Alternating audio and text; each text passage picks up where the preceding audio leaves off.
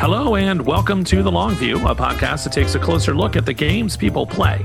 The Long View is a proud member of the Dice Tower Network, so be sure to go and check out all that they have to offer.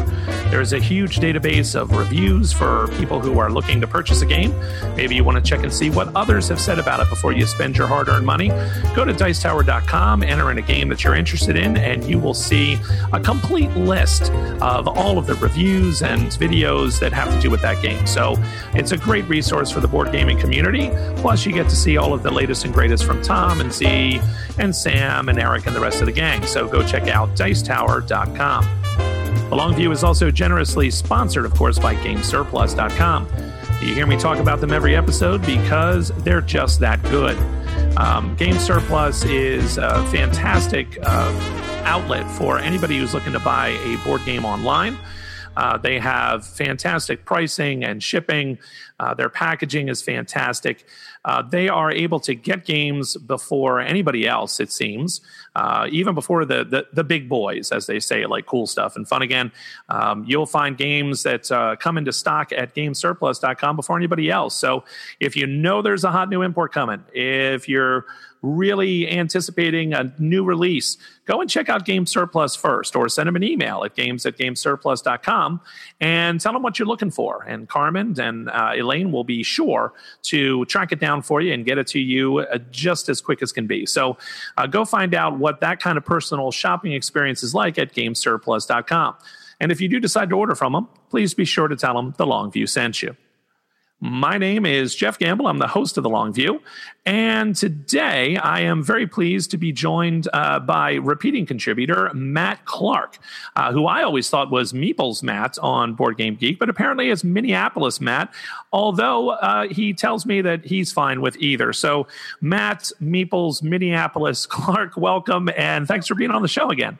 Awesome. Thanks, Jeff. I'm glad to be here. Well, it's a pleasure to have you. It's always nice to have a returning voice, especially when mine is abandoning me, as everybody can probably hear at this point. So much to everybody's delight, a lot of the talking is going to be done by you today, my friend. So, fantastic. We are here to talk about, in many ways, this is an episode that is probably going to be posted as PAX Pamir because we are originally kind of scheduled to talk about this game. In the time that I kind of took to kind of organize this, get this together with my schedule, Matt's schedule, I had reached out to Cole, the designer of PAX Pamir, and said, I would love to try an Infamous Traffic. And this is a game that not a lot of people have heard about unless you follow Cole and his games. And it is a game that is definitely worthy of discussion. So we're going to talk about that. And then as a little bit of a tease, we are extremely fortunate in our listening audience here, myself included, in this mix, to be able to talk with Matt because he is working on kind of play testing and working with the prototype of John Company, which is the newest title that's going to be coming out from Cole. And I believe this one's going to be published by Sierra Madre with Phil Eklund, his company. So this is Cole's design that is going to be talking about the British East India Company. So my goodness, lots of great gaming to talk about here. So strap in and let's get ready. We're going to begin our discussion tonight with PAX Pamir. So Cole, one of the things that really fascinates me about Cole's games, Matt, is that like Phil Eklund and like Martin Wallace, he is a designer that is very, very good at putting a game in a particular time and a particular place. So I think about a game such as PAX Renaissance, or I think about a game like, of course, PAX Porfiriana, or I think of Martin Wallace's Brass. And, these are games that are just, the history is just baked right in there. And so not only is it fun to play from a game standpoint, but you also learn a lot. You're inspired to learn more often by playing these games. And so right or wrong, and I mean no disrespect to Cole Worley in any way. Am I saying that right, by the way, Matt? Cole Worley? I believe so, yes. Okay.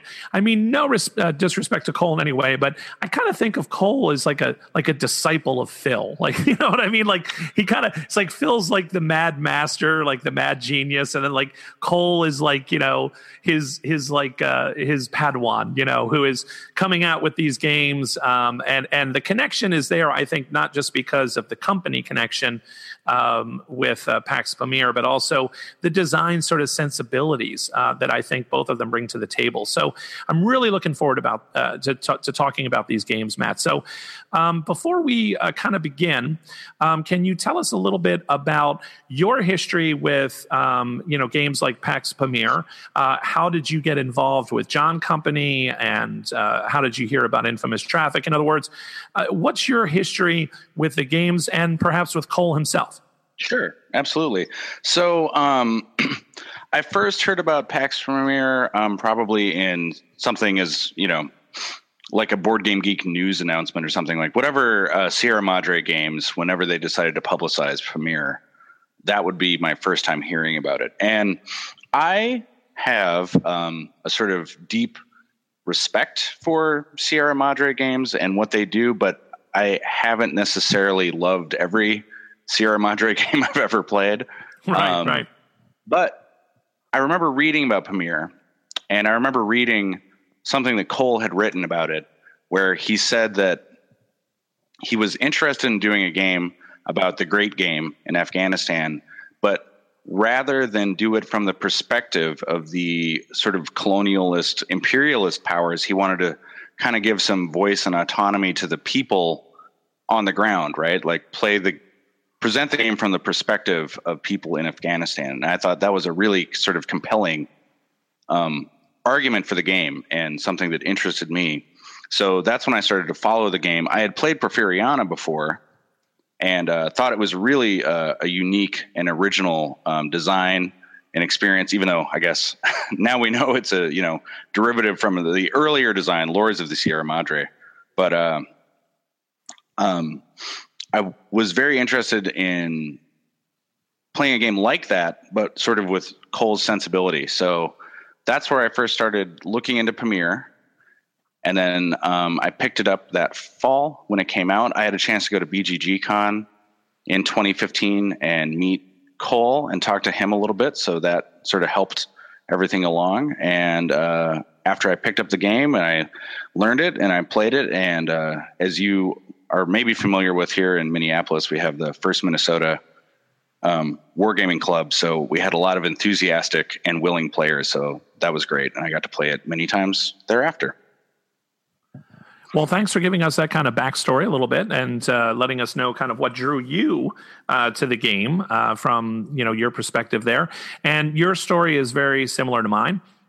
This was a title that intrigued me because of the historical context.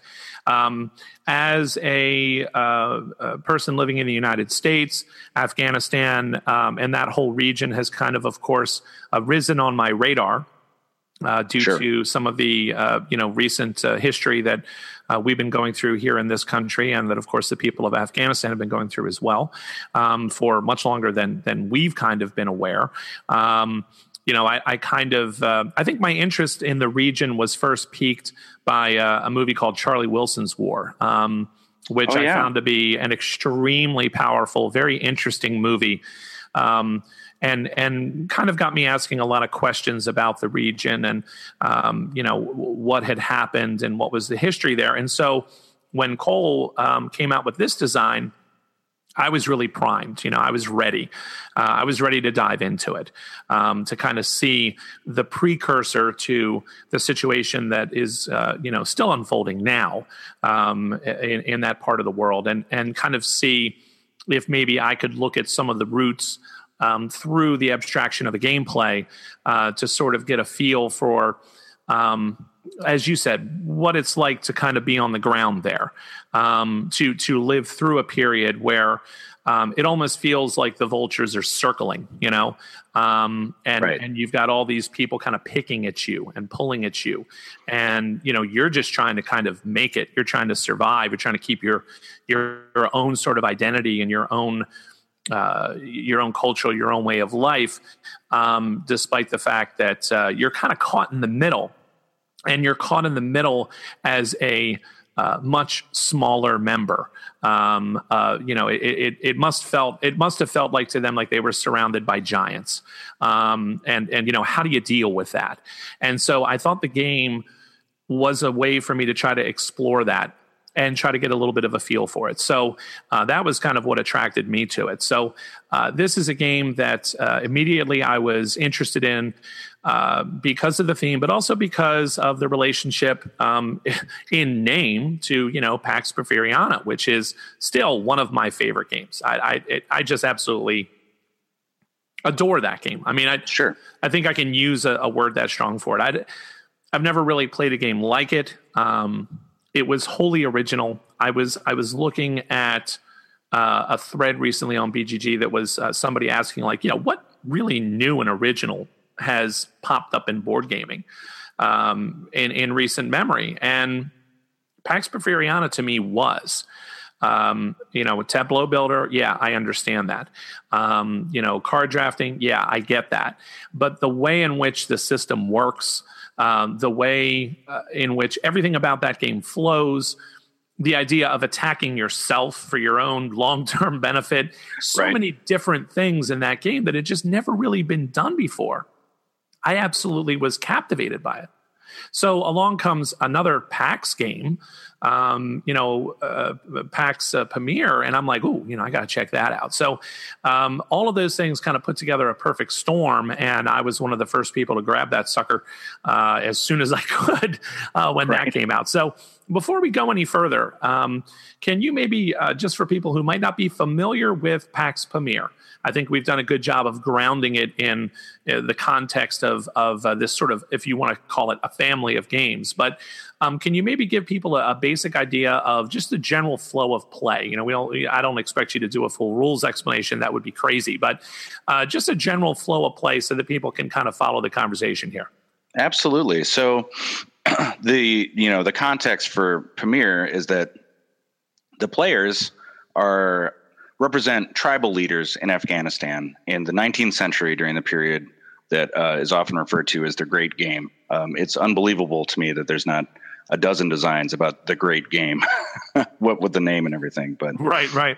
This is one of the first standout ones anyway. So the players are tribal leaders, but there are three imperial powers, the British, the Russians, and the sort of the crumbling Afghanistan empire that the players will be aligned to throughout the game and loyal to, but that loyalty can shift, and their influence can grow in all three of those potentially. The game is a lot like Porfiriana. It's got a lot of those same bones. So you have a market of cards that are available for purchase into the player's hands, and then the players play those cards into a tableau that each player has. Unlike Porfiriana, there's also a map in Pamir, and this can either be represented with location cards that come with the base set, or Sierra Madre also offered an actual physical board that has the location representations. And I think that you could either buy that separately, or it came with the deluxe version of Porfiriana that they did. Yeah, it came with the deluxe version of Porfiriana, and which was another reason for me to buy it. Oh, and might I also add that the PAX Pamir box fits beautifully inside the PAX Porfiriana deluxe edition box. You got both of them in one spot on your shelf. Awesome. Nice. So the players take turns. They have actions where they're buying cards from the market. They're deploying them into their tableaus. In Pamir, whenever you play a card, it also will deploy units into the game. Porfiriana had player cubes, obviously, and you could use those and deploy them onto other people's tableaus. But because of the map in Pamir, there's more units, more of a game state that's rooted in a geography. So every time you play a card, it's going to deploy units, and you grow your tableau, and you grow your influence in the different empires, and you also increase your capabilities to do different actions more than just buying and playing cards. You're able to have sort of bonus actions represented by your tableau. that correspond to the four sort of different states of the game: military, political, intelligence war, and economic boom. That's one of the things that, like Pax Porfiriana makes the game really interesting, is because you almost have these four different, in Porfiriana, it's kind of like governments. But I like the way you put it, the different states of the game. And I also think with Pax Pamir, one of the most interesting things is the way that the sort of difficult geography of the country is handled. In an abstract way, but in a very real way, because the units that you're going to place out are either cubes of your color, which represents sort of your tribe, your tribal leader's influence in different regions of Afghanistan, or you're going to put out these color-coded cylinders. So you have green for sort of native Afghanistan power and leadership. You have red, which represents Great Britain, and then you have blue, which represents Russia. And so when you place these cylinders into different regions on the map, there are going to be different things depending on where you put them. So, for example, if I put them into a actual named region on the board, they're going to be there as troops, as military strength, okay? If I put cubes out, that's tribal strength. And if I put those cylinders out in the connections between the named regions, they're roads. Which kind of represents the infrastructure, right? And the roads leading from place to place. Afghanistan is extremely rugged, very mountainous, difficult terrain. You really kind of need roads to be able to move efficiently. If you don't, you end up having to move by I think what the game calls like baggage train, which you can kind of imagine is like, a camel or mule train of, trying to go through these treacherous mountain passes and roads, by foot rather than having an actual road. And so one of the things that you can do in the game is build up this road network, which can enable you to move very quickly, very efficiently, or you end up having to sort of pay the locals to help move you and move your things from one region to another. And it becomes harder for you to exercise that military strength that you might have built up in a region. One of the other fascinating parts of the game is when you do take kind of aggressive action, military action. One of the things that you can do is you can attack those very roads. So, I kind of picture that as, sabotage of some of these roads in these regions where it's like, oh, there's all these British troops sitting over here in, this region. And, I don't want them coming over here. I'm going to blow up this road. So that, it's going to be really difficult for them to get over here. That'll buy me some time, and maybe I can beef up my position here. So there's all of these different kinds of little logistical things that he kind of baked into the game that I really appreciated, because in Pax Porfiriana, if you want to kind of consider that like the parent game, which, I'm not saying it is, but in my mind it is, you don't really have those logistics problems at all. Whereas Cole in his design, not only in the map, but in how you're going to also move kind of your own cubes representing your own intelligence capabilities. There is definitely a spatial aspect to it. Like you have to move those cubes from card to card to card. They have to travel physically to get from one player's tableau to another to start doing a little bit of intelligence gathering, a little bit of spying, maybe a convenient assassination, all of these kind of little things that are kind of baked in, and maybe, spy versus spy, they kill each other, Sure. So it's really kind of much more kind of dynamic and, again, spatial than Pax Porfiriana is by far, at least in my opinion. Would you agree with that? Yeah, absolutely. So, obviously Porfiriana has locations, right? Because you have the Sonora, Chihuahuan, and U.S. territories represented in the cards, but it's very abstract. And you're right. You hit it. There's a spatial rooting in Pamir where location really matters, and it's represented like a little more fully in the game. Absolutely. So when you're playing this game, you really have to consider all of those kind of connections and relationships towards your long-term strategy. Sure. What would you say is kind of the key to being able to determine where the best locations, like where you should invest your time and your money, because we haven't even gotten to the negotiation aspects of this game yet. Or the money aspects too, right? Exactly. Yeah. So I guess we should just say really quickly that for players of Porfiriana, they'll recognize the topple cards. But for folks who haven't played it, the game's punctuated by these 4 cards that are seeded into the main draw deck, and they're called the topple cards, and they essentially allow for either a game end or win if you're playing with just the base rules as they were published, or if you're playing with the either the nation building rules or playing with the expansion, the Kyber Knives expansion. They represent a scoring round, kind of like a propaganda card in Coin or something like that. Right. So when those cards are purchased, you're able to look at the game state and decide if one of those 3 imperial powers is supreme in the regime that's being represented: military, economic, intelligence, or political. And then whichever player has the most influence in that empire will either win the game or score points, depending on which version you're playing. Absolutely. And so I guess what I'm trying to ask here is that I've kind of found that spreading yourself out and spreading yourself a little too thin, trying to do too many things at once, can be very difficult to maintain because you're much easier to pick off. You're much easier to disrupt. Whereas if you try to kind of concentrate in certain regions and kind of grow your power and influence, it seems to work a little bit better.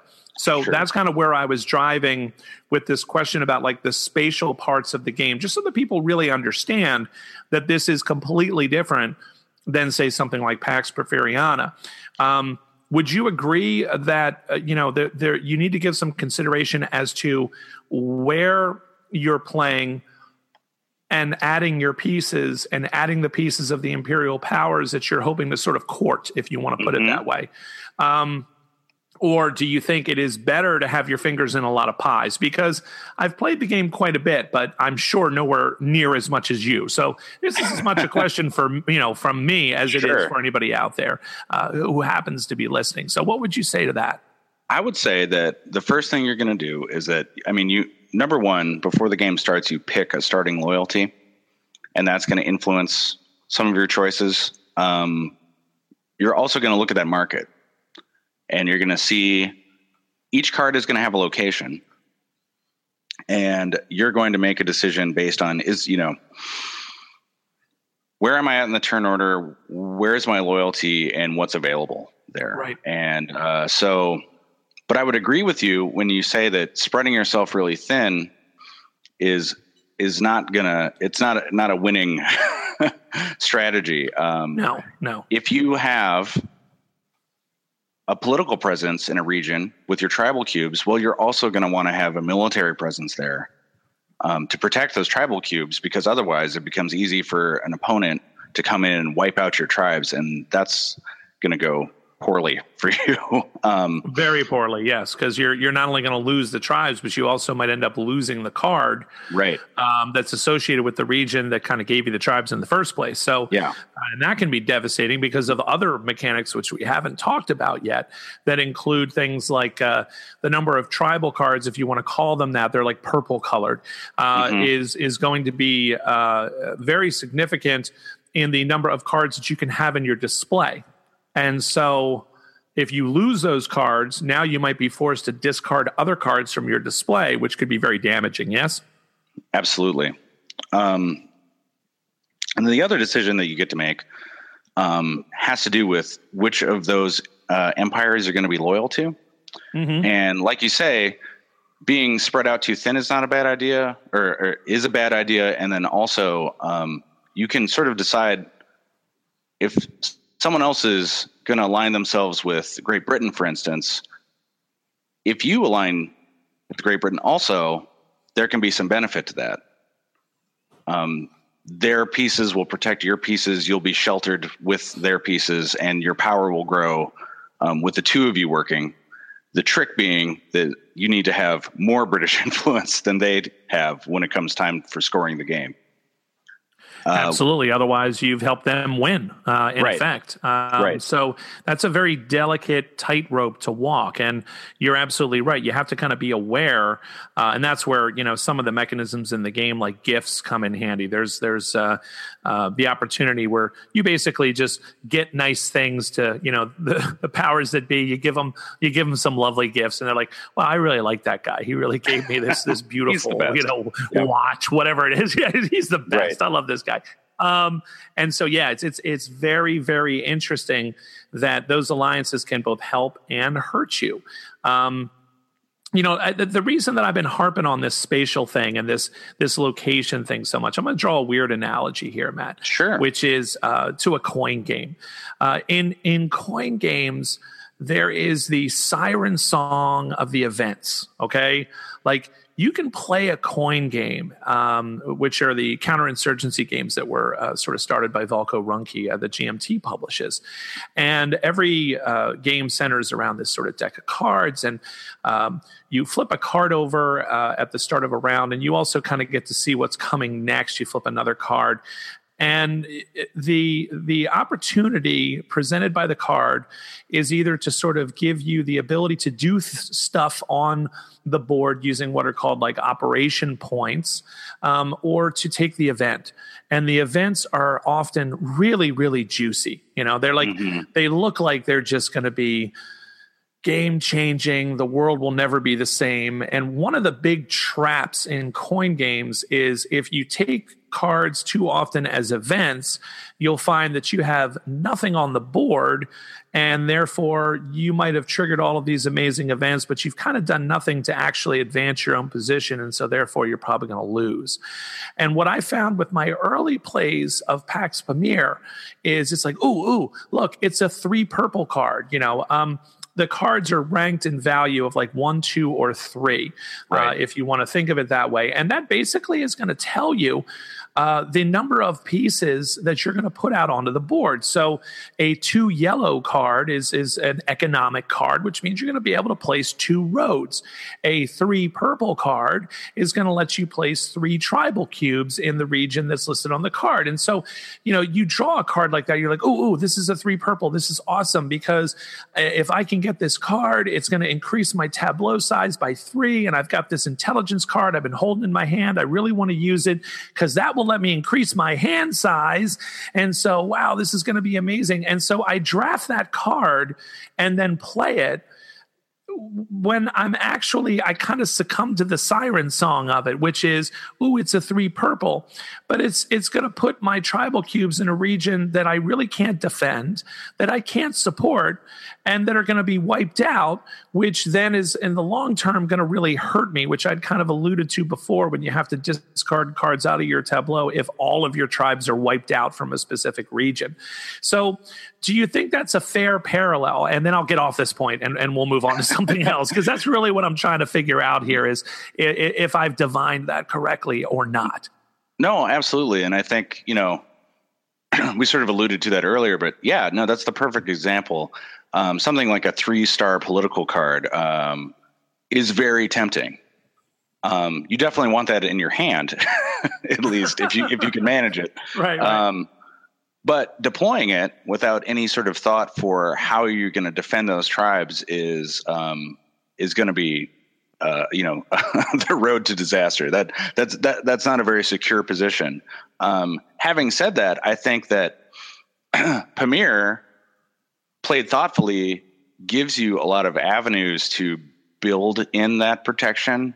It is not quite so easy to destroy what someone has put together with a single card play in Pamir. So if you're thoughtful about how you deploy those cards, if you make sure that you have something like a military defense in a region before you play a tribal political card there, it will take, the other players will have to work a little bit to dismantle that, which is nice. Yeah, that's definitely true. And I've found that, a lot of times I will take the opportunity to place military anywhere. Like I'll just plop them anywhere because then I can move them. So if I know I've just drafted that 3 purple card that we're referring to, I'll move my troops over the course of a turn or two. I'll take some time to move them through a campaign action over to that region before I deploy them. And I've also feinted with that and had some delicious success with that. As my fellow players learn my own sort of tendencies. They're like, oh, why is he going over to that region? Oh, I'll bet you he's, I remember that card he took. All right, I'll bet you he's going to deploy there. And then they send their troops over, and then I end up doing something completely different, an economic kind of a card that they weren't expecting, or, playing an espionage card, taking an espionage action, by playing a blue card, an intelligence card down to my tableau. So that could be a lot of fun too. I find that there's a lot of mind versus mind in this game. Would you agree that there's a good amount of above the table interaction in this game? Yeah, absolutely. And also because the game does allow negotiation, it sort of lends itself to discussion of the game state and deals between players, and those can go, in your favor or horribly against you, depending on what's going on. It's very much a timing situation, which I find that the more games I play, the more that seems to rise to the surface, where, staking a very early dominant lead in Pax Premier will not necessarily go your way as your opponents, collude to your downfall.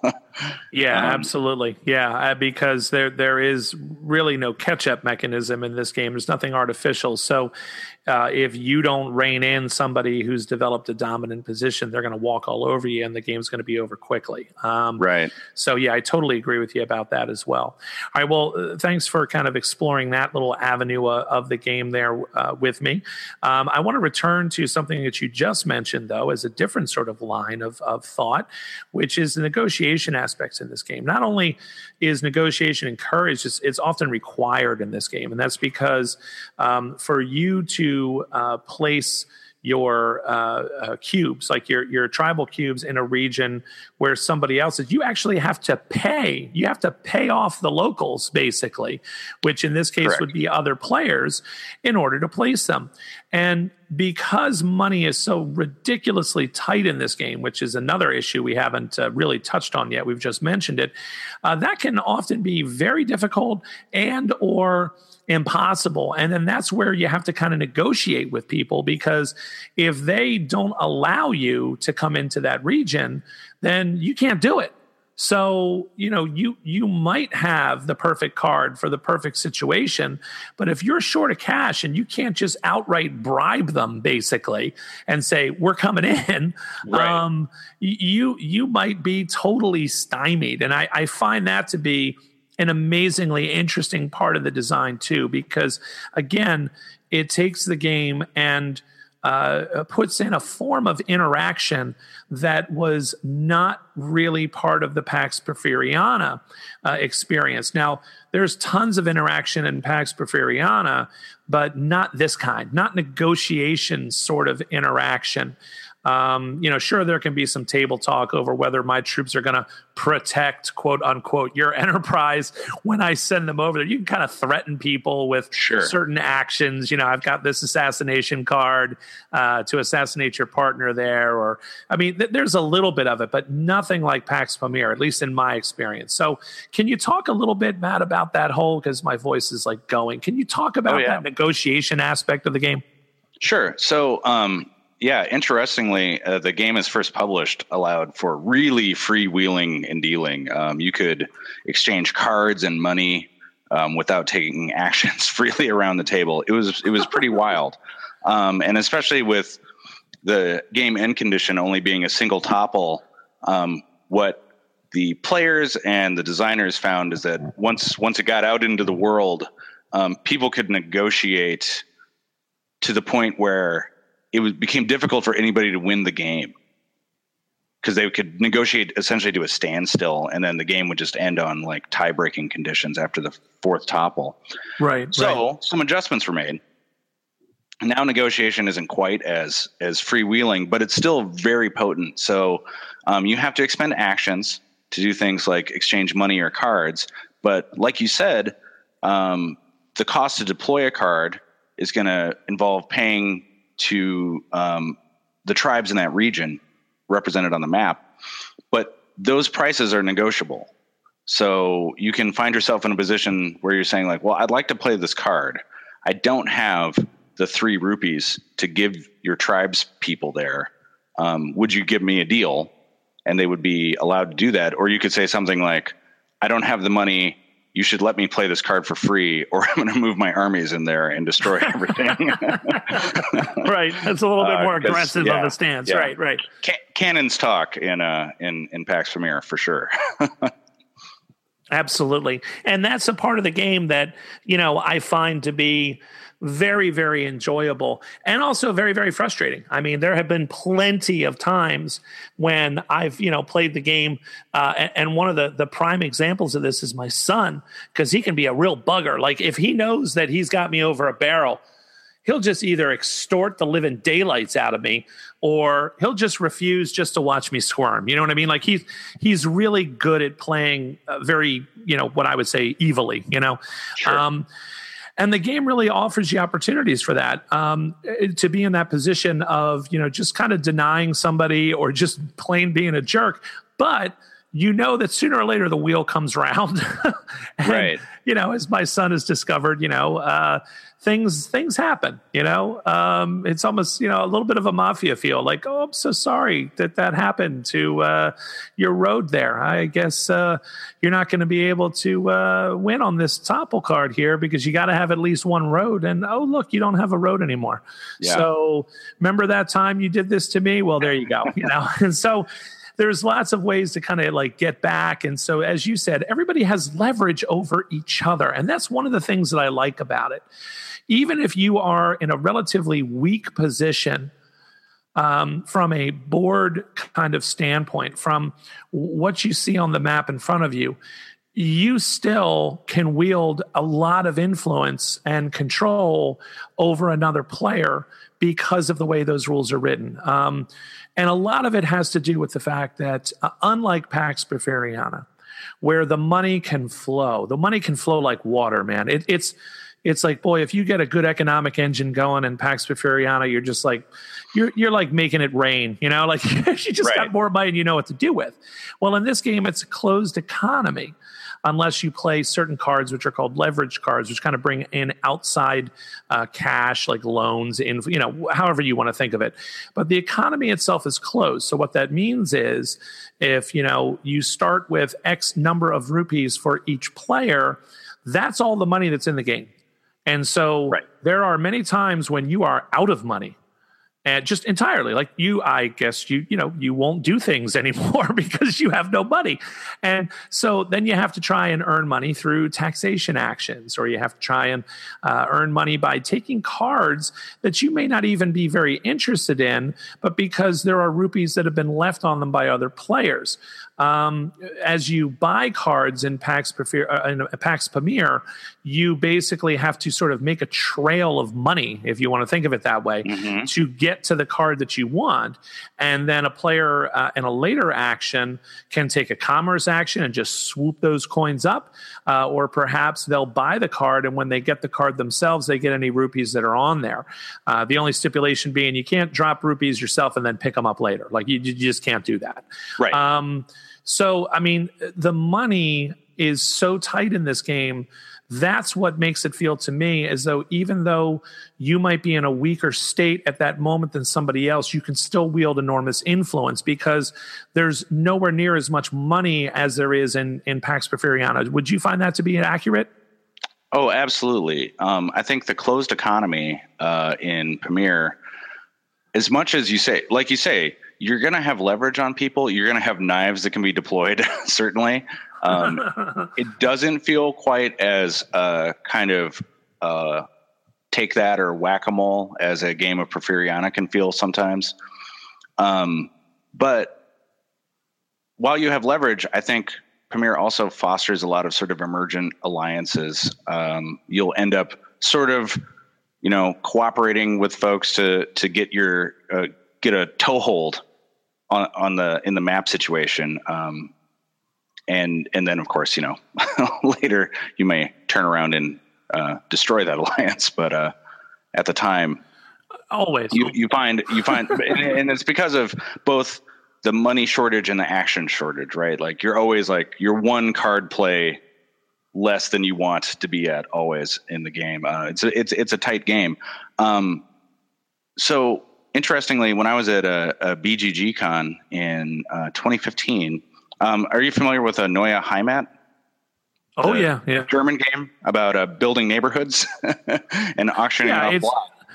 We basically call it the mean game. The mean game. Absolutely. It is a super mean game. It looks delightful, but it's very mean.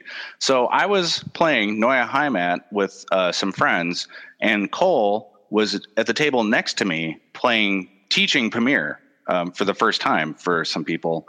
And he turned around and he's like, I played so much Neue Heimat to figure out some of the money flow interactions in Pax Pamir. And I found that just to be sort of mind-boggling. And it just goes to show sort of what an enthusiast and student of games Cole is, and he brings that to a game like Pamir. I thought was just fantastic. Yeah, that's really interesting because there are definitely some parallels there. And I wasn't aware that he had played that game, studied that game. That game got such small distribution. It was so difficult to find. Of course, I got mine in Game Surplus. I'll throw that plug in there real quick. Never miss an opportunity for that, my friend. There you go. But yeah, it is. I mean, the closed economy there as well. That, it's a really interesting way to force tough decisions, and to put sort of limitations on things, endpoints, as far as how far can you go, how far ahead can you get from a money standpoint in the game, which can be very important as, buying cards that are much later on the card display is incredibly expensive. As a matter of fact, it's usually out of the expense, out of the money range of most players. And God forbid you're in what's the one, military, where the cost of all the cards in the market is doubled. Correct. Yep. Yeah, I mean, that's just crazy. Those are tight times for everybody. That's just crazy talk right there. Because nobody has that kind of money. So, right. But yeah, I mean, so you can work yourself into this amazing financial position, but sooner or later, that money is going to flow out, and it's going to flow right back to your opponents. And so, I really like that ebb and flow of the money in games. You see what I did there? I really like that. Very nice. In this game and in games like Neue Heimat and other games that use a closed economy. So that's a really interesting story. So thanks for sharing that. Cole is, without a doubt, I think a great student of games. When you read his posts and the things that he, puts on the Geek, not just his designer diaries, but other comments and things he makes, you can tell that he's one of those people that's just very thoughtful about not just things like theme and history, but also about how games work. Fascinating story. I did not know that at all. So very cool. Thanks for sharing that. Okay, so we've talked a little bit about a lot, is kind of how I feel. Like you could, there's so many little rules in this game. When you look at things like all of the free actions that you can take depending on what sort of government card is in play at the time. We've alluded to some of them, like commerce actions when you're in an economic boom, taxation actions when you're in the sort of political fragmentation, I think they call it political fragmentation, right, sort of era or regime. It's not really a regime. It's more of like a general era or tone of the country at the time. And then there's this whole intelligence part that we haven't really talked about that I find really, really interesting, which is basically this idea of your cubes represent tribes when they're on the map, but they represent spies when they're on tableau cards. And so you can move these spies about, and I referred to it earlier. There is a spatial aspect to it, and you can move them into other players' tableaus where they can sort of squat and occupy a sort of color-coded band on quite a few of these cards that will come into play in players' tableaus that will signify sort of a tie or an allegiance to, say, Great Britain or Russia or to native Afghan sort of power and control. And so by having your spies there, you're garnering that all-important influence that you're going to need in order to try to hopefully win the game or at least keep yourself in the game. And so these spies moving around are gathering sort of intelligence or influence. I picture it thematically as they're getting the dirt on some of these people and can kind of like, maybe blackmail them, or they are ingratiating themselves to, this powerful person from England who's visiting and trying to make some inroads that way. So you kind of see all of this subtle stuff going on behind the scenes as represented by these cubes. And then you can also have these sort of intelligence wars where spies are knocking each other off and eliminating each other.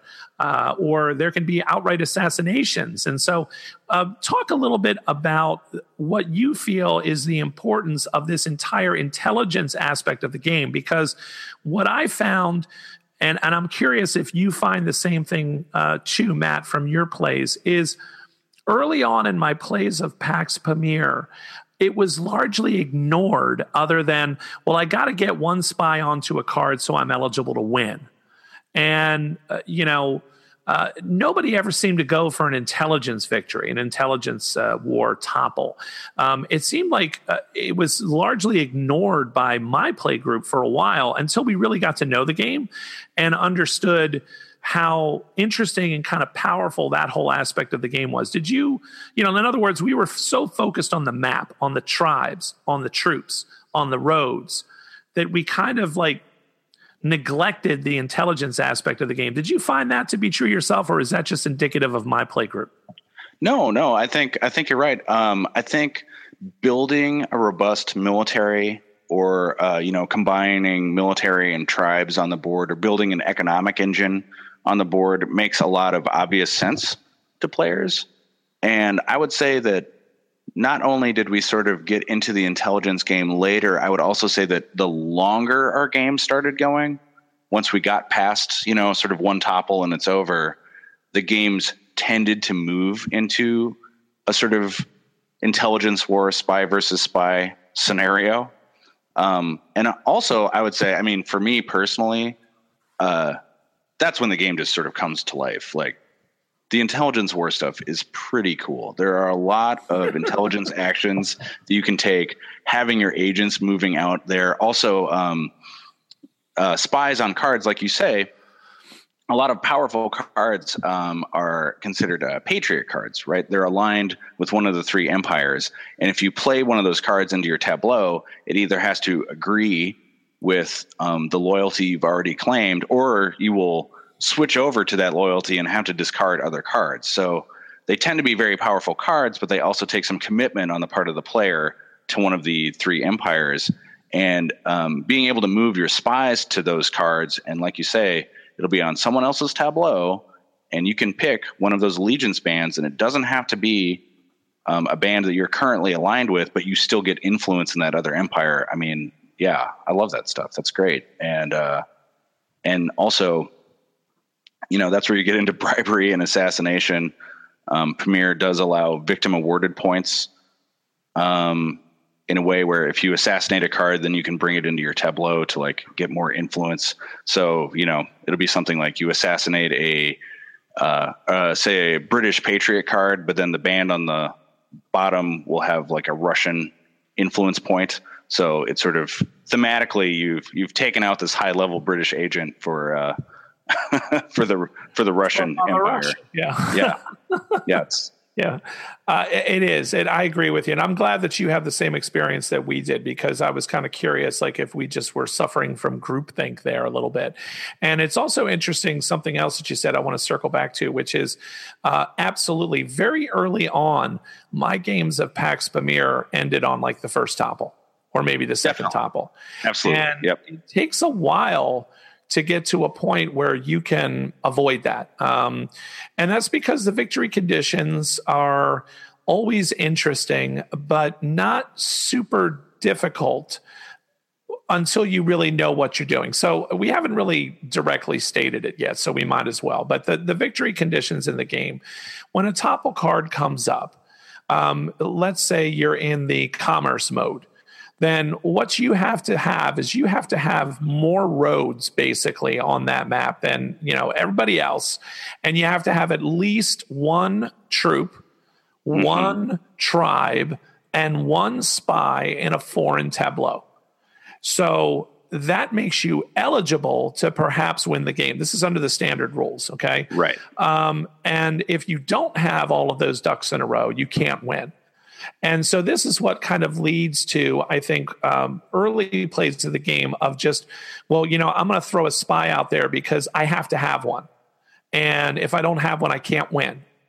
Whereas, later you really start to look at trying to win the game in all of the modalities. You can try to win a sort of commerce victory or a information war victory, a fragmentation victory. There's, all of them are legitimate paths I've found to winning. And so early games, like I said, were very map centric because everybody kind of knew, all right, well, if I can get more troops on the board, and have at least one of these, I can win. And as long as I have enough money when that topple card comes up, this is good. It's only later that I think people understand the value of the spies is not just towards the intelligence war win, because that's, again, you have to have more spies and at least one tribe, one road, one troop. Right. So you always have to have kind of the most in the modality that you're trying to win the game in.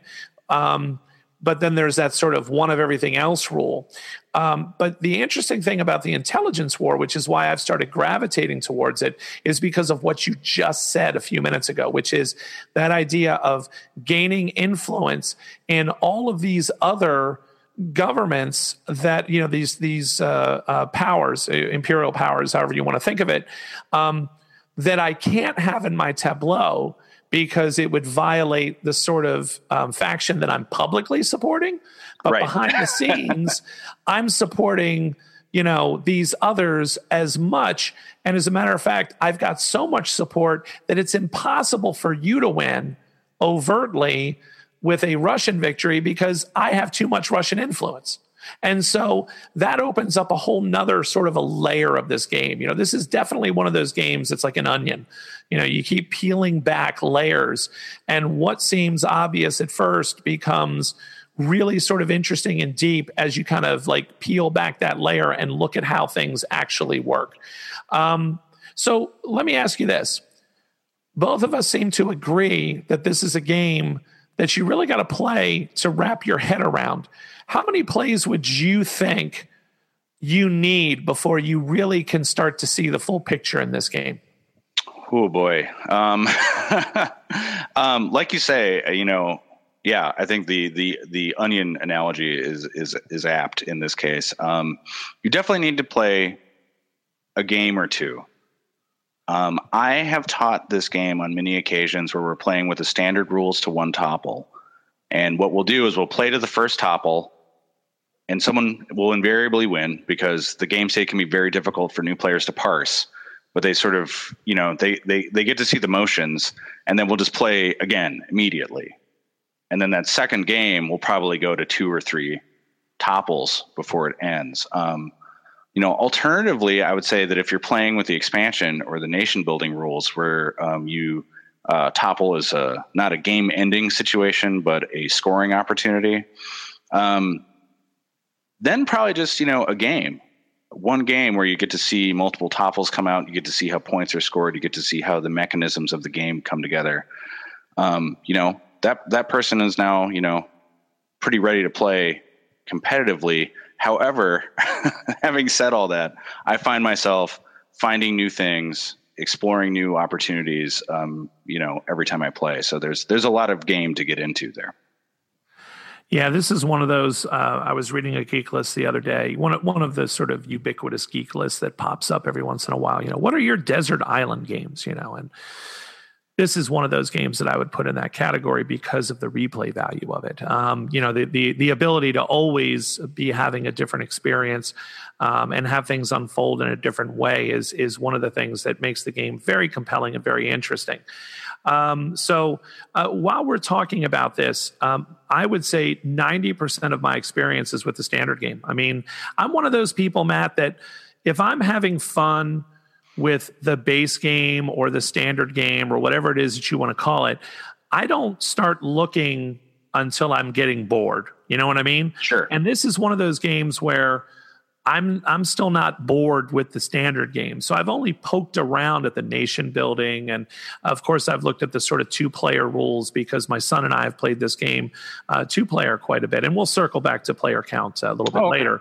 But can you tell us a little bit about Kyber Knives? Can you tell us a little bit about the expansion? Because I really don't have any play experience with it. I own it. I just, again, I haven't even felt the need to crack it open. It kind of reminds me of a comment that I made about 51st State, the master set that came out. I know this is going to sound like a weird comparison, but 51st State, the master set that Ignacy published last year, I believe it was, comes with 2 expansions built into it. I haven't played with either of them yet.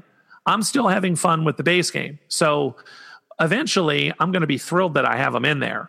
But for right now, my enjoyment hasn't decreased, so I'm continuing to play with just the regular base set cards and happy as a a pig and slop or whatever. Let's try and keep it family friendly.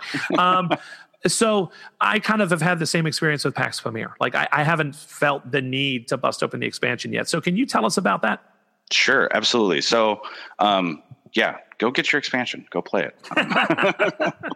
It's awesome. So I love the leanness of the base game. It's really tight. I like that aspect of it very much. But I was just at a local board gaming convention, and I taught some people Pamir with Kyber Knives from jump. Like they had never played a single game, and I actually found it really easy to get them on board with it. What the Kyber Knives adds is, first of all, those nation building rules are default. So when a topple comes up, it becomes a scoring opportunity instead of a game ending situation. And the game will either play when one of the empires gets 2 consecutive topples, or, it'll go to the full, 4th topple. And in this situation, the amount of influence you have in the winning empire will score you victory points, essentially, which, going back to our intelligence war discussion, create some interesting opportunities for spies, right? Because if you have your spies out there on the different empires' bands, you're going to be scoring points even as they score points, which is a neat sort of wrinkle to uncover. The other things that it involves is what's called the Wazir cards. And they are cards that, to use like a tax action, you have to have sort of local supremacy in a region. You have to have more tribes and loyal armies than anybody else in the region. And what the Wazir cards do is essentially sort of flesh that out a little bit. So if you are kind of the most influential player in Kabul at the time, right, you're just going to get the Kabul Wazir card, and then everybody knows that you're the boss of Kabul. It will give you, not only does that mean that you can tax players that have Kabul cards, but they offer a few more capabilities. Some of them allow you to consolidate forces in the region, and some of them allow you to do a regime change if you pay for it, which is a pretty powerful option to have in your deck, right? Yeah, that would be huge. Yeah. Yeah. The other things that it adds are headline cards, which are very similar to the Porfiriana headline cards. They're essentially events that can cause pretty significant changes. So you either want to buy them to turn things in your favor, or you want to buy them to make sure that they don't occur. Very much like Porfiriana. And then it has a whole bunch of capability cards And what they are is you buy them and they don't actually go in your tableau necessarily. They're either some sort of game effect that will trigger when you have met the prerequisites for the card to go into effect, or an option that I think when we've played it, we all really liked, is that you can buy a capability card and it just has like a star in the corner. And rather than keep it for the game effect, you can actually slide it behind an existing card, increasing the rank of that card. Oh, nice. So sometimes in Pamir, because of the market and the randomness, things just, you're not like, sometimes you just won't see a purple card for a long time, right? Oh, yeah. Like, oh my God, I can't get tribes out on the board. This is killing me. Well, with these capability cards sort of allow you a little bit more control in that respect, right? So if you're not seeing a lot of good military cards, well, hey, maybe you start with a 1-star military card, but then you can beef it up. All of a sudden, now you have a 2 or 3-star military presence, even though the deck isn't going that direction. It's still going to take you money and action. So it's not free by any stretch of the imagination, but it just allows you a little bit of flexibility. I think the expansion really does expand the game in a lot of ways. Like it just adds more levers, more capabilities, and the headline cards are a lot of fun to play with, I think. But I especially I really like the nation building rules a lot, and I think the Wazir cards make those tax actions easier to explain to players. Where you're just like, hey, you're the Wazir, you get to do things like this in Kabul. Go forth. Exactly. Well, thanks for giving that overview, because that's something that I've been kind of curious about, and it does sound like there's some intriguing additions there. I'll definitely crack it open one of these times and give it a shot for sure. Right now, like I said, I'm still just enjoying the heck out of sort of the base game, but that does sound interesting. Although the events, I'm sure, are quite terrifying, especially. Well, in a game where money is so tight so much of the time, having to invest money and taking that event card so that it doesn't trigger something that's going to be very detrimental to me. I can see that cutting both ways. So I think Kyber Knives is probably a really good name for this expansion. So I appreciate that overview. Player count. Let's talk about player count. I said we're going to circle back to that. What do you think about player counts in this game? What is the best? What is the worst? How does it scale? What are your opinions? So here's where I'll admit my lack of experience. Like I mentioned before, I'm part of a pretty big gaming club. So almost all of my plays have been 4 or 5 player. I have played 1 3-player game, I think. But yeah, just about everything has been 4 and 5, and I love it at 4 and 5. 4 would be my preferred player count for a learning game. 5 can be a little wacky, a little chaotic for a learning game, but I really like it with that. With 3, I think it's good. Admittedly, I have limited experience here.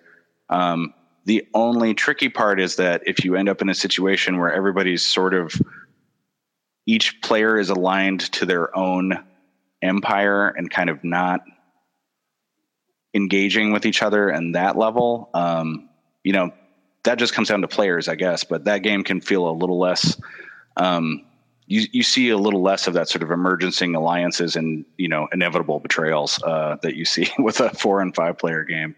But that really does come down to player and player type. If I was playing a 3-player game, I could see myself, choosing to align with one of the other players, even if I had the option not to. I have not played with 2, and I believe there are solo rules, right? I think someone. I think there are. Yeah, I haven't tried it solo in any way, but I have played it quite a bit too, and I've played it 4 and I've played it 3. I don't know that I've played it 5, to be honest with you. There was one convention that I played it at, and I discovered that I was playing a rule completely wrong after playing the game for 2 months. It's one of those kind of games, which is just it just totally rocks your world. I really enjoy it as a 2-player game. To me, it's very chess-like. And it's I don't want to say zero sum because that's almost always interpreted as a bad thing. But in this kind of game, I kind of like it because it is very much a move, counter move kind of a thing. Right. It's very tense. And the ability, I think it's funny the way you said, like, well, in a 3-player game, each player can ally themselves with one of the 3 major powers, either a native Afghani or Russia or Britain, and kind of do their own thing, right? Whereas in a 2-player game, what I find really works is, sure, one person kind of pulls one way, one person pulls perhaps another, but the third you fight over. And the third becomes this interesting kind of like plan B, where it's like, okay, I'm really pushing, I've got, native cards that are Patriot cards. I'm not going to take any Russian cards, but I'm going to get as much Russian influence as I can because I do have this card in my hand that I've been holding the whole game, which is a Russian card. And I know full well if I play this card, I'm going to get rid of these 2 other native Afghan cards and my starting loyalty. But in the right circumstance, I might want to actually do that, depending on how things are going in the game. So it's almost like a hedge your bets kind of position. So you're actively trying to build up your own. You're actively trying to, as much as possible, equal out influence with your opponents, but then you're also playing around and flirting almost with this third power. And I find that makes some really interesting dynamics in the game that I was not expecting. I really wasn't. I was expecting it to stink it too. But I myself personally have found that I think it's still quite enjoyable with 2. As a matter of fact, I would venture to say I prefer it with 2 or 4 and not so much 3. Interesting. So I don't know. I'd be curious on the guild if anybody else has played it 2-player as much as I've played it, and whether they disagree with me. Whether they think no, you're out of your mind. So when people are listening to this, I would love to see some comments and some players' thoughts about the 2-player game. Since Matt, that's not something that you've really had the opportunity to explore because of your amazing, awesome game group. So I say to you, I give you the raspberry. That's fair. That's fair. That's right. I'll take it. It's the raspberry of jealousy because I'll go complain to my game group. That's right. Because I've had a couple of the first Minnesotans on the show before. You guys definitely have a great group, and it seems like you, as a group, explore a lot of different types of games and genres of games, which is really fun and kind of refreshing to see. It's not just a bunch of grognards sitting around being grumpy, and it's not a bunch of ooh, look at the new shiny thing, cult of the new players. You guys seem to have a very nice balance in that group. So, kudos to you. It takes a long time to build a good gaming group. I've got a nice core group here of people that I play with and are great people and fun to hang out with. But my gosh, it's taken, years to develop that. So, just as an aside, how long has this group of yours been around? Let's dig into that, because people are always interested, I think, in how to start a good game group or how to maintain a good game group or where to find one. So what can you tell us a little bit about your game group? Oh, sure. Well, unfortunately, I'm not going to give you a lot of insight on how to start a good game group because I just showed up to this one. The first Minnesota Historical Wargaming Society, quite a handle, I realize, has been around in one form or another since 1982. Oh, nice. Yeah. So as far as I know, it really was primarily a wargaming group for many years. I started attending in 2014, I want to say. Essentially looking... I had heard about these crazy games called coin games. Oh, yeah. And I was looking for a group that might indoctrinate me into something like that. And I was able to reach out to the group. They have a guild on Board Game Geek and a lot of really active members there. So I was able to reach out and set up a game and start showing up. And I've been coming ever since. The group has only gotten larger since I started going. And we're fortunate. Like you say, we have a lot of motivated members who are enthusiastic about games and learning and teaching them. We have a great location, the Source Comics and Games. They let us, essentially kind of take over in their gaming area on Friday nights. It's us and the Magic players kind of, filling that room every Friday night. And can you cohabitate? Because, boy, I had some challenges in my local game store cohabitating with some of the Magic players. But I think that might have been because my group that we had at the game store for a while there had a lot more kids. And so it was really difficult because I'm not indicting all Magic players. Please do not send me a bunch of hateful email telling me how wrong I am about Magic. But this particular set of Magic players, the language, the attitude, the volume, crazy bad. Like, it was just really difficult to deal with. And, that was kind of my experience. So as soon as you said that, I'm like, ooh, how did it work out for you guys? You guys cohabitating nicely together? Yeah, absolutely. It's a big space, which helps a lot. But yeah, I don't think, tables can be a premium, and they definitely get to have their reserved tables because, these are organized play events that people are paying money for, and they're doing a great job. These are the guys that help keep the lights on in all these game stores. Absolutely, they all do. over the place. Yep. So no problems as far as I'm concerned. There's not a lot of cross pollination, which maybe that's something we can work on in the future. But as far as I'm concerned, we can have. On a given Friday night, we'll have Friday Night Magic going along one side. We'll have the First Minnesota crew doing whatever they're getting into that week. There'll be Dungeons and Dragons going on in the. In another table. It's a great atmosphere and worth checking out. If anybody's in the area, come on down to the Source on a Friday night. Fantastic. And what city is that in again? It's in officially it's in Roseville, Minnesota. It's just outside of St. Paul. So. Excellent. All right. Well, kudos to the game store for providing that opportunity and a safe and fun place for everybody to get together and game. That's truly an asset.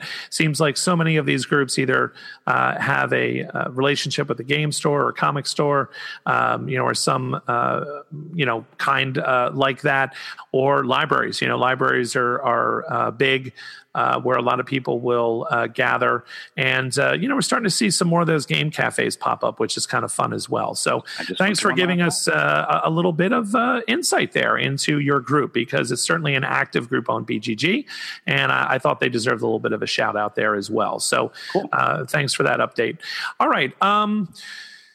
Man, there's so much more that I want to talk about is the problem. So, we kind of have a real life decision to make here.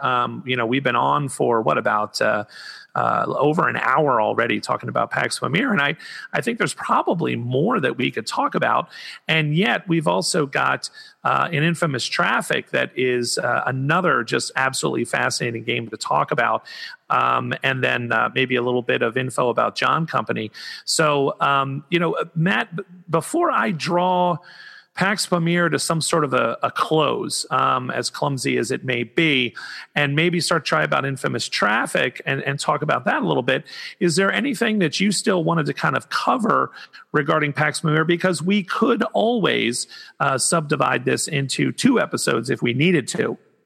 So if there is more, I do not want to rob you of your opportunity to talk a little bit more about Pax Pamir, just because we want to talk about some of these other fascinating games that Cole has put out. So, I've talked a lot about the things that drew me to the game, the economy, the different modalities of play, the theme, the time and space, the interaction between the players, the interactivity, all of those things I love. What about you?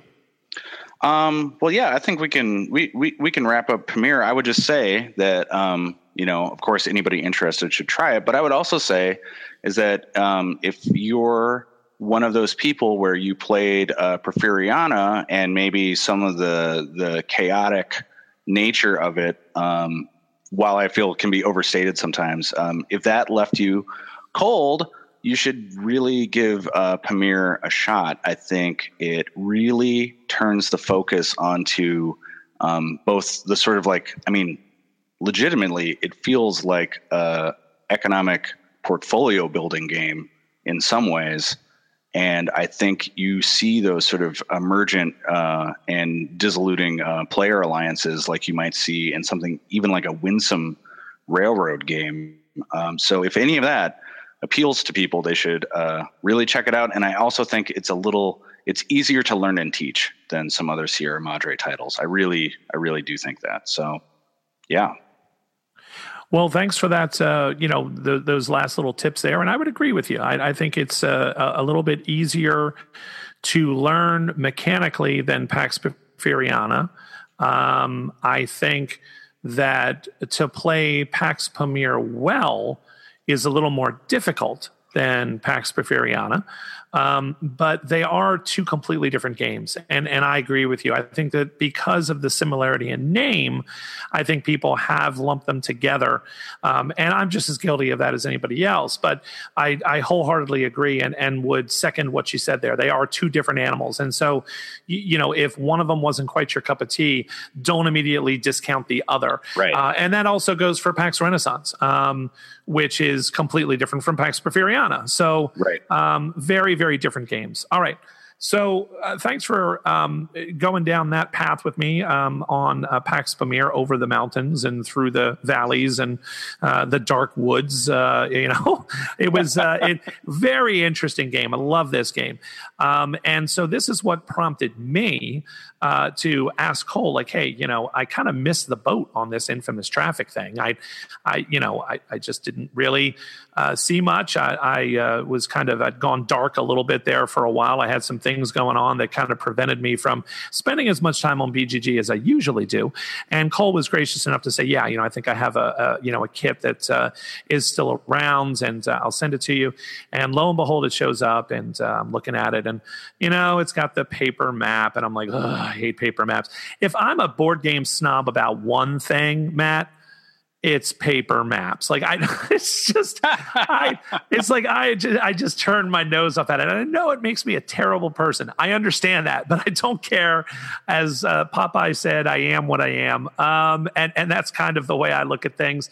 But oh my gosh, man, I put that thing under a piece of plexiglass and had it matched up perfectly. Thank you very much. So that it didn't disturb me anymore. And started to play the game.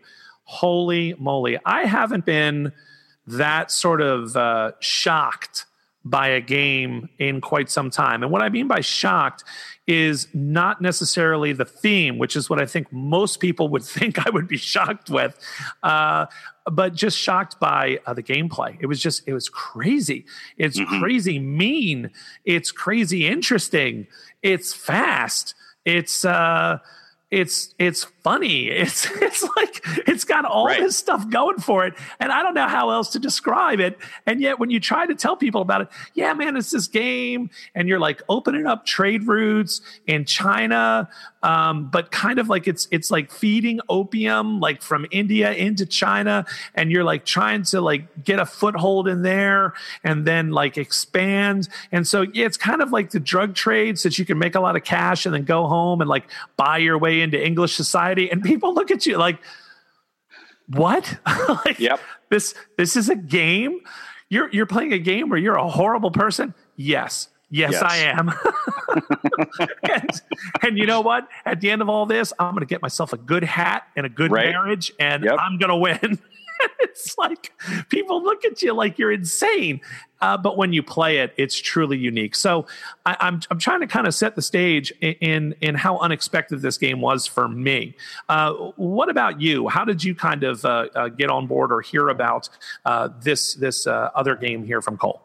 Sure. So after not just Pamir and like getting a chance to meet Cole, but I just I geek buddied him on Board Game Geek and just sort of followed wherever he may have popped up. I was trying to get a beat on it, and I think that's where I first started seeing notes from an infamous Traffic, and first hearing about the publisher, which is a new publisher, Hollandspiele Games, which is Tom and Mary Russell, I believe. Yeah, it's like print on demand, right? Yeah. Yep, they're print on demand. And Tom Russell, I knew because he designed Northern Pacific for Winsome Games, which is an incredibly weird and lean and wonderful game. Which is how those are the kinds of adjectives I would also apply to an Infamous Traffic. It is it's a lean design. It is, I know words like opaque get thrown around a lot, but I mean, for the first time player, I think it is really difficult to thread the needle on what an action in one turn is going to have an effect on, 3 turns down the road. And it tempts you to sort of follow these kind of Euro game engine building instincts that we've all developed over the years, but it's not that game. It is it is a different game. It is more about risk management, I would say. Mm-hmm. Yeah, and timing. Again, I know I'm going to keep on saying that, but it really is. You need to see your opportunities when they're there. Know that they will not remain forever. That your revenue streams will deteriorate at some point, and you need to cash out, and you need to get that fancy hat. Never underestimate the power of a hat. And if you can't get those prizes, if you can't go at it that route, then it's important to turn the game around. You have to overturn the apple cart, because the other winning condition is that if you deplete, the game is based on dice and dice rolling. If you deplete that dice pool completely, China goes into revolution, and then whoever has the most pieces on the board is the winner. There's an alternate winning condition. So, it's really compelling. I've had a lot of fun playing and teaching it to people, and people will either sort of say, they'll come away with sort of our reaction of like, oh, wow, that's really cool, and I haven't played anything quite like that before.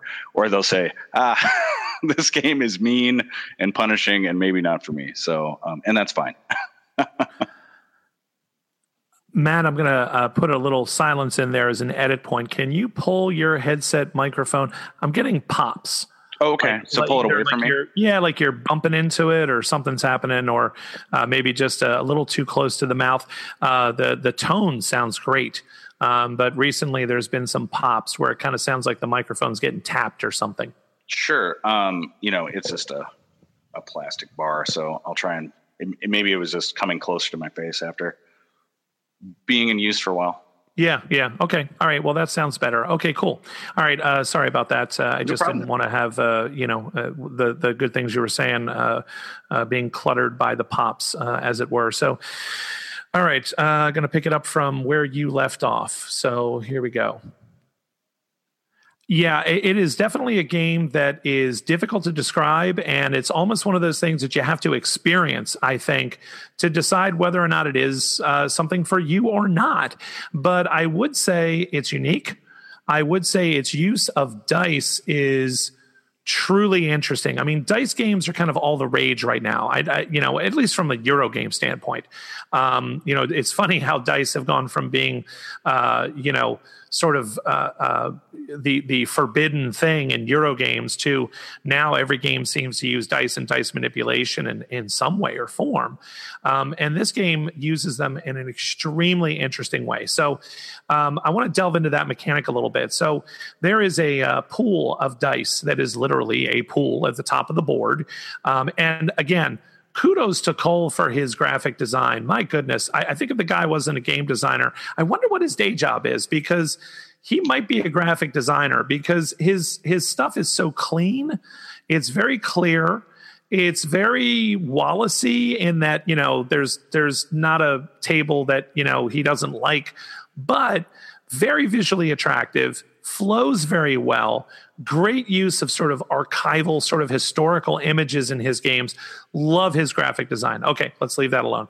So there's literally a dice pool at the top, okay?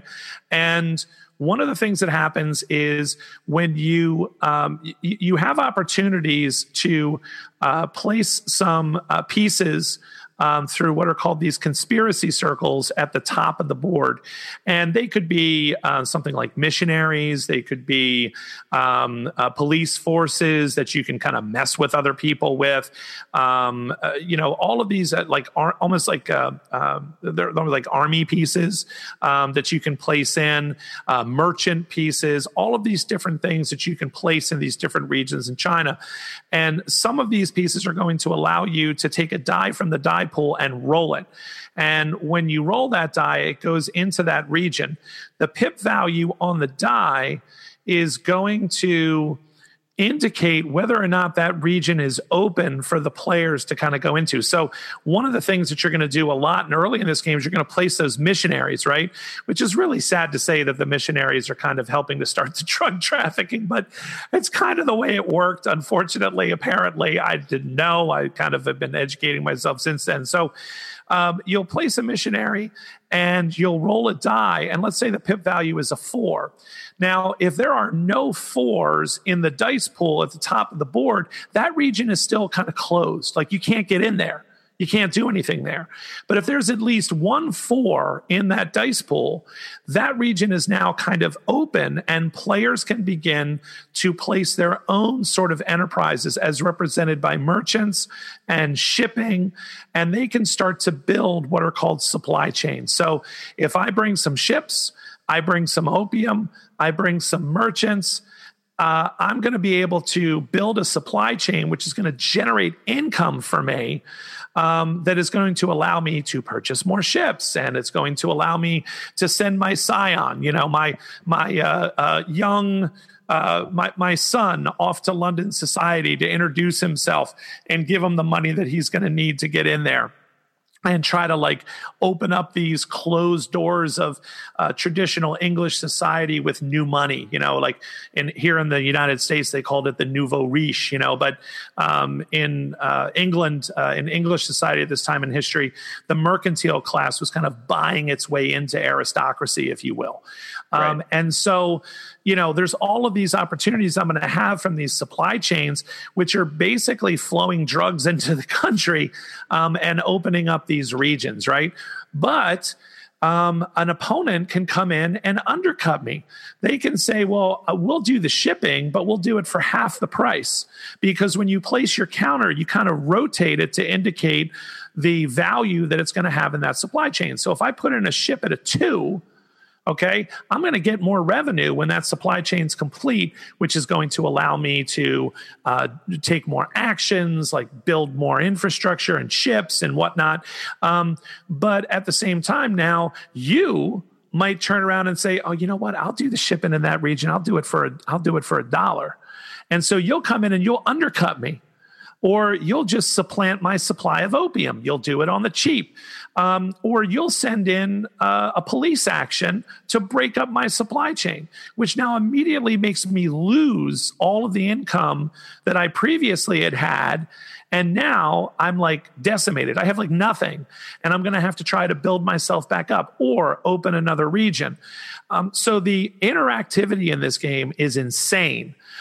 You add to that another level of interactivity, which is when you go to take a die from a dice pool to perhaps open up or try to open up a new region.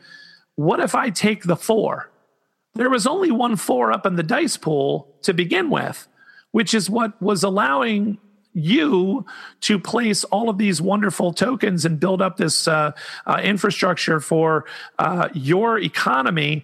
But I take the 4 and I roll it and I put that in a new region and there's no 4s left in the dice pool. Well, now you're kind of stuck. It's like the local situation has gotten murky and now you can't really do anything there until you get a die roll that matches again. So I found that to be incredibly novel and a really, really interesting way to slowly unfold the game board and expand the game board, and yet give the players some agency and control in all that randomness and give them opportunities to either exploit that die pool or use the die pool to really hamper an opponent. So that was one of the things that really struck me about this game. Do you have any comments about that as well? I know I've been talking a while about it, and my voice is not exactly at its best, but I'm really passionate about this part of the design. It just blew me away. What would you say? No. I'm enjoying it. I share your enthusiasm. Absolutely. I mean, to look at it, the idea seems to be obvious. Like, yes, complete those supply chains. You're not going to be able to do it on your own, probably. Making $1 is better than making no dollars. So undercutting people is going to sort of run rampant. And there are some controls for that. But while some of the people may be trying to do their best to create sort of a thriving opium trade, if you're not in on that, if you're not reaping the benefits of that, it sort of behooves the other player to play sort of destructively as possible, ruining those opportunities for other people. And then, like I say, there's that other sort of timing aspect of like, if you can manage to get some revenue put together, that's going to give you plenty of money to send your scion, your offspring, back to London to cash in on prizes, which are sort of the main victory points for the game. So you can work it out so where you take your opportunity now, because otherwise you may be undercut later and not have that revenue stream to beef it up. Interestingly, I think the game rewards strategic thinking, right? Long-term planning. You have to have sort of an idea of what you want to get done in there, but you're also confronted with the randomness of the die rolls and the randomness of which conspiracy tokens show up and when. Maybe the conspiracy tokens will go in such a way that will allow you to get a bunch of British influence and drive the game into opium war between the turns. But if they don't show up, then that's never going to happen. So there's a lot of the risk of doing business during this time period is really reflected throughout the design. And it makes it sort of a specific design, right? Not everybody's going to be the audience for this. If you have a group that's going to be okay with, strategic thinking and a game that will punish you, but also be sort of chaotic in parts, well, they're going to love it. But you can see where it's not always going to be for everybody. But I think it's a terrific game. The other thing that strikes me about it is, and I would echo what you said there before I go on, is you got to have a thick skin to play this game. If I had played this game when I first got back into gaming, I would not have liked it because I was too thin-skinned. It would have bothered me. I would have felt like people were ganging up on me. I would have felt like, people were slapping me around just to slap me around, and that's mean. And and there are players out there that let me give you a perfect example. The game Terraforming Mars, which is a game that I'm very happy with and happy about. It's just a great game that the Frixelius brothers have designed. It has probably maybe 5%, maybe 10% of the cards in this game, which is primarily a card-driven game. It's a huge deck of cards, are cards which you would call take that, cards that are going to directly smack another player. And I have played with players where that's too much. There have been threads on BGG for Terraforming Mars about people who are proposing variants where this ridiculously, in my opinion, small a number of cards that are somewhat aggressive, have to be taken out of the game in order for you to play it. Those are not the people for this game. Like if you object to that kind of concept at all, I don't know that this is a game that you're going to enjoy. But if you are willing to bury yourself in that time and place, if you are willing to explore the very novel game systems that are presented here, all of which kind of, to my mind, simulate the sort of uncertainty and chaos of a relatively unknown, unopened country by a larger exploitative sort of imperial power dealing with transoceanic distances. And if you're willing to dive into that, you're going to absolutely adore this game. Because of the way everything works together, I would argue very thematically. Would you, before I go on to the point I was originally trying to make before I started talking, would you call this a thematic game? I mean, yes, right? Like in the way that this game, the mechanics of this game are meant to present a time and a place to you. I think that theme comes through. And I think, at least in an abstract way, the decisions you make are supposed to really simulate the decisions that some of these, these entrepreneurs, shall we call them? Yes, we'll call them. We're faced with where scoundrels. How about scoundrels? Yeah, scoundrel would be pretty accurate, I think. There is risk, and you will have to manage it in this game, and it just might not go your way. It might not be your day that day. You could lose just because things just didn't pan out the way you hoped, and you're gonna, if that's unacceptable to you, then this is not the game for you. But if you're okay with, I'm gonna play my best and I will navigate the game situation as best I can, then I think there's a lot to mine as far as tactics. But yeah, sorry, now I'm rambling a little bit, but no, that's fine. Yeah, hey, this is a show to ramble, my friend. That's exactly what this show is for. All right. So here's the other thing that I wanted to kind of highlight about the game, and this to me is the ultimate answer for a game of this weight with this kind of randomness. It's the playtime. The playtime is so short. I've played this game and had it last 35 minutes. Sure. I've played it and had it last an hour. I haven't yet really gotten to, now I haven't played with a full 5-player count. I haven't gotten to a game that lasted 90 minutes. Maybe that's the people that I'm playing with. Maybe they're not as AP as other people might be, but this game is quick. It's really fast. And so to me, this is a game that, as you said, hey, nothing went my way this game, but I had fun. Let's do that again. And you can play it again. It's ridiculously easy to set up.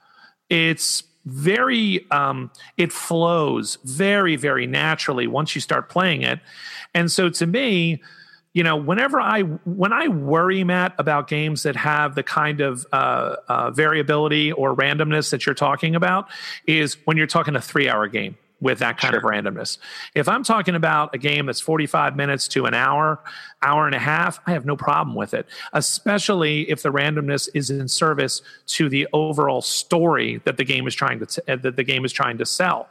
And this game is selling a story of people of questionable motives trying to make a knot of money in order to advance their own family's position, 2,000, however many miles away, 3,000 miles away.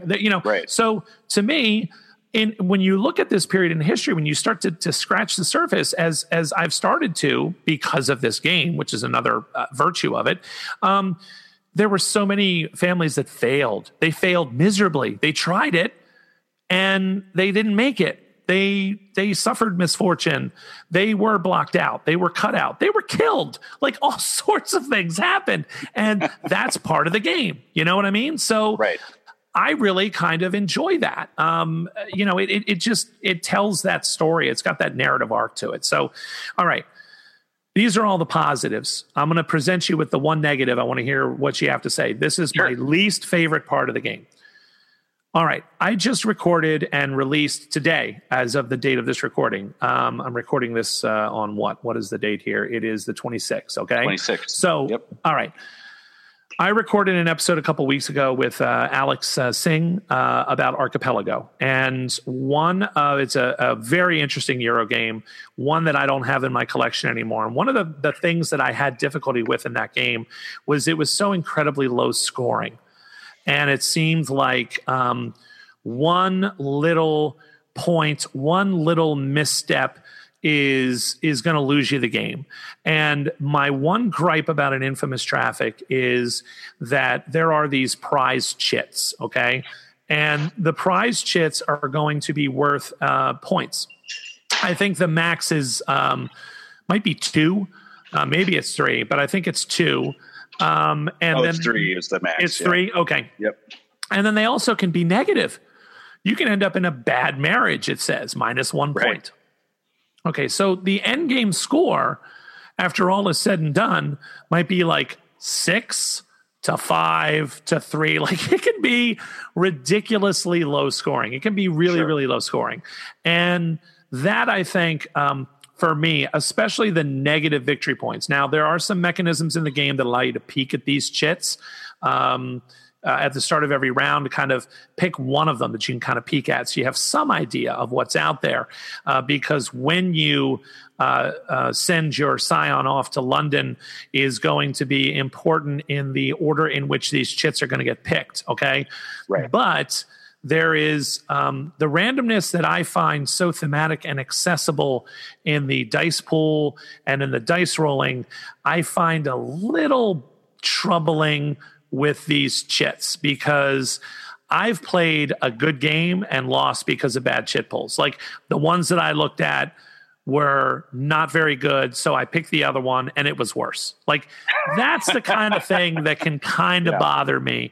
And I'll admit that bothers me. And that was about the only thing about the design that didn't sit quite right with me. But there was enough over and above that I loved that I'm still fine with the game, but it was something that it was a red flag to me, and I thought might be a red flag to others, so I wanted to discuss it. What are your thoughts about the chits?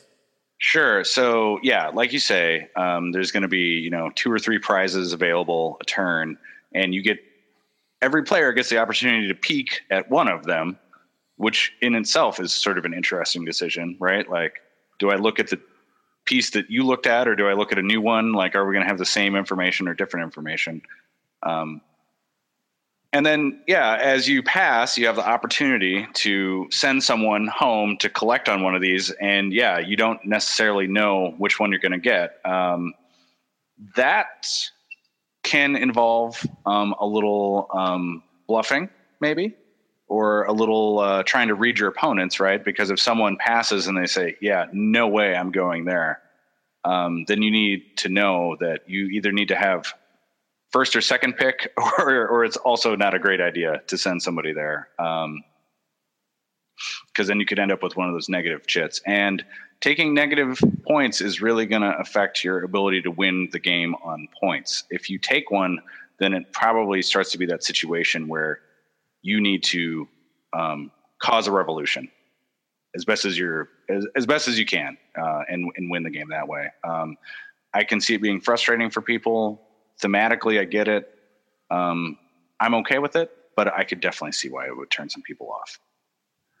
Yeah, and that's a good point. I appreciate you clarifying that, because I didn't mention the fact that you don't have to take a chit. Right. You can not take a chit. And the revolution victory is an alternate path, and it's one that can be surprisingly easy to push the table towards. Especially the longer the game goes, that dice pool really becomes diminished. And so that's something that you can work towards as well. And God knows I love me games with, alternate victory conditions. I mean, that's just fun. That's always kind of a neat way to do things. So thanks for clarifying that. It is something that bothers me a little bit. If I had a complaint other than the paper map, this would be my much more serious complaint other than the paper map. So my wife's like, well, just mount it on some cardboard and stop whining about it. I'm like, and I mean, I don't know. That's just me. But it's a really, really unique design. I highly recommend that people check it out. And it's a design map that I'm really hoping is going to see wider distribution at some point. I'm really hoping that, it's going to get picked up. And I don't mean that as a disrespect to, Hollenspiel. They have published it. But as we all know, a game can be published by Eggertspiel in Germany and then Stronghold will pick it up. Sure. And that's kind of what I'm talking about. Just having it get picked up for larger distribution, I think would be pretty nifty, because I think it's a very, very innovative design, and one that's worthy of some attention. So speaking of innovative designs, I want to kind of give the last maybe 5-10 minutes of the show here. We're coming up on 2 hours, which is fantastic to me, but maybe not to others. But that's okay, because it's my show, and I don't really care all that much. There you go. Not getting paid, it's all good. I'm doing it because it's fun, and because I get to talk to people like you, and get to help people find some really amazing older games and newer games. So it's all good. Can you maybe talk to us a little bit about, you have some experience with John Company, is my understanding, which is Cole's new game that's coming out. And one of the members of your group, I believe, First Minnesota, Gordon, had published a little sort of geek list where he had put together his copy, I guess like a print and play version for playtesting. My God, the game. I mean, I was almost salivating over it. Like, I was just like, everything I looked at, I'm like, ooh, what's that? Ooh, what's this? Ooh, oh, that looks cool. And I'm like, ooh, what's that? Oh, look at this. Oh, no, I want that. So I'm really freaked out by this game. I'm freaked out by the theme, which is the East India Company. Ooh, I'm freaked out by these sort of almost like semi-cooperative but not cooperative nature of it. Everything about this game has me geeked out in the extreme. So what can you tell people out there who have done more than just look at pretty pictures like I have? Sure. So now, and obviously I've only just gotten my own print and play copy myself, and played 2 games of the early Company scenario. But what I can say is that this is a big idea. This is a big game. It is, I know people throw around the term sandbox, but I think this legitimately earns it, where the players comprise, they're all representing affluent British families, and they send their player pieces, their family members, into the game to become employees of the East India Company. And collectively, they do the business of the East India Company, trading in India, sometimes campaigning in India and taking over regions, and essentially are trying to earn money for the company, earn promotions for themselves. And then the scoring mechanism will sound familiar now. The player cubes have to face attrition, where they essentially get booted from their position. But that's a good thing, because if you have enough family money, you can convert those players into prizes back home, right? So you go out and try and make your fortune with the East India Company. And then when your time is over, perhaps you manage to get enough economic influence to build a manor, or become the ambassador to France, or perhaps join the House of Commons. And those are going to be the end game points. It allows for very open negotiation. Players can freely exchange money and become indebted to each other. There's a sort of mechanism where you give someone one of your family member cubes, and they hold it. Nice, like a hostage. Yeah. So, and that either needs to be redeemed with money, or if you show preference to them in promoting one of their cubes to a position of distinction in the company, the debt can be forgiven that way. Interestingly, the game allows for the East India Company to lose its monopoly and actually fall apart. And the game provides players a route to form their own firms with their own money and their own holdings. So then at that point, the players can, invest in ships and say, someone like gives me a certain amount of money to help start my own little firm, but in exchange for 30% of that firm's profits throughout the game. So there's a whole other part of the game that I haven't explored much yet, but as you can see, it's a big idea. It sounds absolutely fascinating, and you have done nothing to dampen my enthusiasm, sir. So, if anything, you have only increased it. So, once again, money lost out of my pocket is solely your fault. So, yours and Gordon's. It looks like a fascinating game, and the fact that once again we have economic, geopolitical, and social kinds of goals and systems being modeled in a game that is, going to be, again, largely card driven, and in a game system that's going to be this year. It sounds so unique, and it sounds very thematic. A lot of depth to explore there. So I'm really, really looking forward to checking this one out. So I would encourage you guys to, as long as Cole's okay with it, maybe post some session reports and stuff, kind of build a little more buzz and give more of us a little bit of a peek behind the curtain because, as you said, it sounds like it is a big idea. And a big idea leading to a gigantic game. Right. That, sounds like, it was like a masterpiece level kind of game. I hate to level that before I've even played it, but the scope of the game kind of leads you to believe that this is like a masterwork kind of a thing, potentially. If the gameplay all works out and things unfold the way it looks like they will. And I hesitate to say that because, Cole's a young guy. He's probably like, hey, don't write my finest hour yet. The game isn't even out yet, but it does look like a truly fascinating game. And so this is one of the reasons why I think Cole is going to be one of those designers to watch. And it's why this episode ended up kind of being a little bit of the Cole Worley show because, he grabbed my attention with Pax Pamir, totally kind of blindsided me, slapped me across the face there with an infamous traffic. I had no idea where that came from. And John Company now has just got me so interested, because of all the things that we've mentioned. So thanks for sharing that little sneak peek and preview into that game. I'm sure there's people out there who are listening to this particular episode because of their love of Pax Pamir that would be highly interested and motivated to check that out. So thanks for giving us a little bit of that glimpse behind the curtain. Sure.